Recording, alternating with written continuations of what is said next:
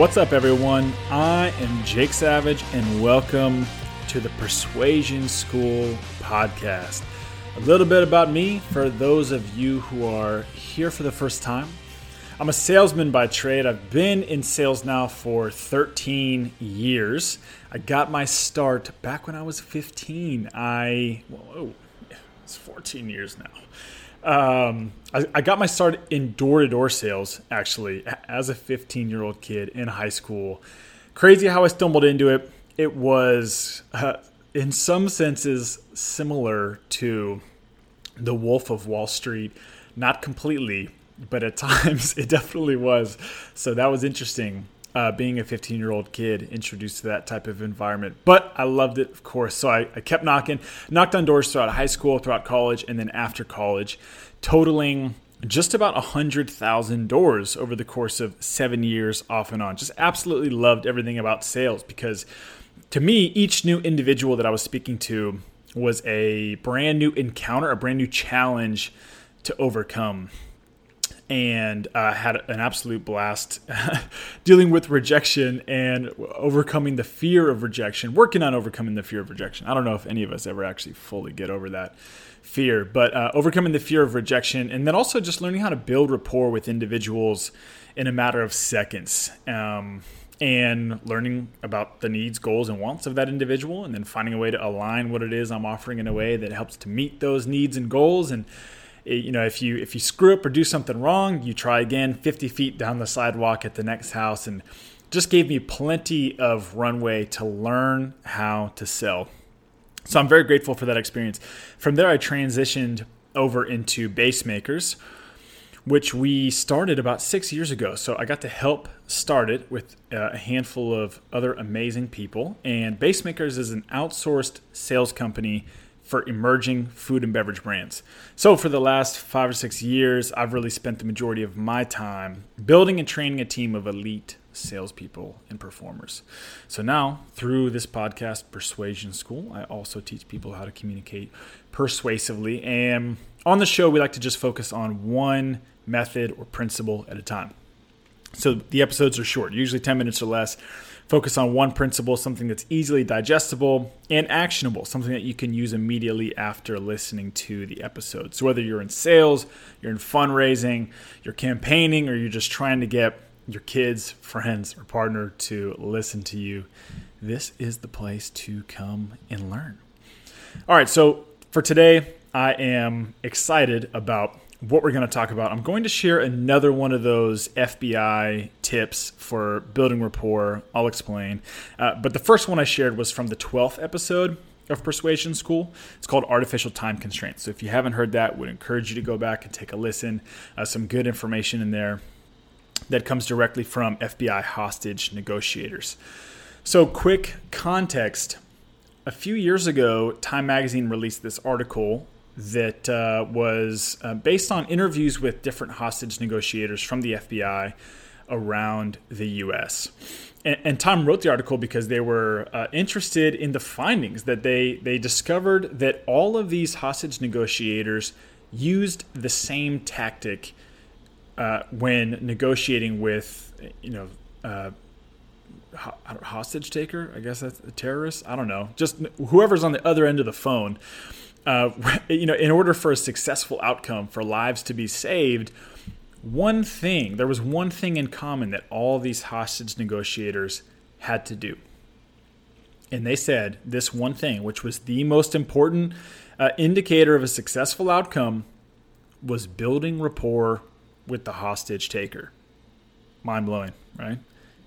Building rapport with the hostage taker was the number one most important thing for a successful outcome. And Time Magazine wrote an article on the 10 different tips for building rapport quickly with somebody.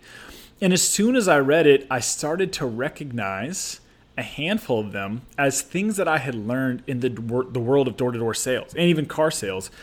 And I had been doing them, I had been trained to do them, but couldn't put my finger on what the actual thing was, the principle, or why it even worked. So it was fascinating to read this article and discover some of the principles that I had learned, and not only what they are, but why they work. So that's kind of what I wanted to share with everybody here on Persuasion School. So we went through one, which was creating artificial time constraints.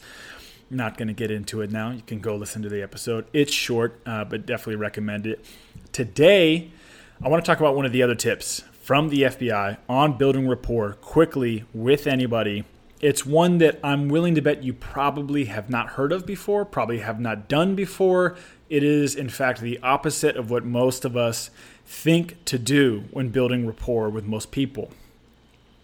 So a lot of us, we may think naturally that when it comes to favors, we'd want to offer our help, offer a favor, kind of tap into reciprocity, right? Like if we do a favor for this person, they will like us and we will build rapport.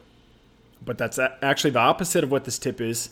It is, in fact, to ask for help or ask for a favor from the person you are building rapport with. So not offering a favor, asking for a favor from them. And so again, before I understood why this worked, this was something that I did all the time in door-to-door sales. For example, we were trained to, if the sale was struggling or not going the direction that we wanted to, and we're on the doorstep of somebody's home, to ask them for a glass of water. And when they would go get us a glass of water, this was them doing us a favor, and we'd have an opportunity to chat with them for a little bit longer. And you bet that every time I got that glass of water, I drank it slow AF so that I had a few more minutes to try to persuade this individual to eventually let me into their home and talk to them about what it was I was selling.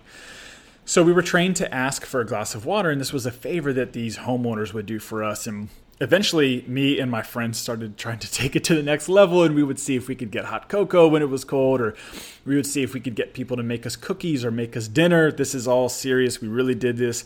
And this is true. This is so true.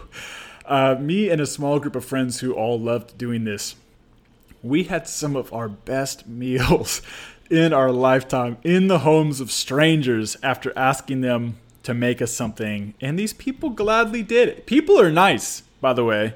And it is unbelievable how generous strangers can be with other complete strangers. I truly did have people bake me cookies and make me dinner. And we built relationships too. So it was a win-win for everybody. And so anyways, let's talk about why this is important and why I think that you should try it. Here's why. When we perform favors or help other people, we actually start to feel good about ourselves. This is important. So if I help you with something, I'm actually doing it for, there's a slightly selfish reason. I'm going to feel good about myself when I help you. And that's what we want to try to tap in here. So what's happening when I feel good about myself is I have endorphins that are starting to flow through my brain, right? So these chemicals are flowing. I'm feeling good about myself. Well, when our brains experience an excess of endorphins, the brain can sense that there's an excess, but it does not know where the excess came from. So, true story, your brain will associate that excess, the excess endorphins, with those closest to you in proximity. So if we feel these endorphins flowing, we feel good about ourselves, we're helping others, the endorphins are flowing, our brains aren't sure where the endorphins are coming from, so they're going to associate it with the person closest to us in proximity. I've even heard of people taking investors out for runs before they ask them to invest into their project, solely for the reason of getting those endorphins up before actually asking, so the person can associate those endorphins with them. So that's what we're doing here when we ask someone to perform a small favor for us. They will feel good about themselves. They will in turn associate those good feelings with you. And that strengthens your rapport. And this is, again, just a small step that we can take to creating a stronger connection with a potential client, potential donor, or investor. Or just anybody, stranger. If you're hungry, go knock on someone's door, ask them for some dinner. But asking for favors instead of offering favors. So again, this comes directly from the FBI counterintelligence unit, those responsible for dealing with hostage negotiations. So asking someone to perform a small favor for you. Would encourage you to try that. And when you do, let me know how it goes. Keep me posted. You can always reach out to me directly. Send me a DM on Instagram. I'm pretty active on there. It's It's Jake Savage. Or you can also send me an email at jake@jakesavage.co. And while we're talking about favors, I'd love to ask you for a favor. If you have not subscribed to this podcast, I think you should, and I would like to ask you to subscribe. And then let's take it one more step further, because that's pretty easy, just pressing a button. If you feel like you get any value out of this podcast at all, I would ask you for another favor, which would be to recommend it to at least one other person.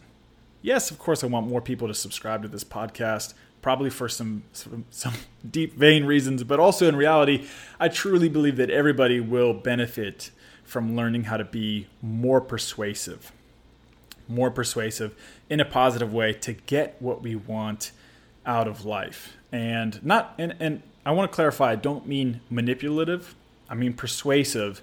So identifying how to create win-win situations with the people that we're trying to win over. So again, small favors, subscribe.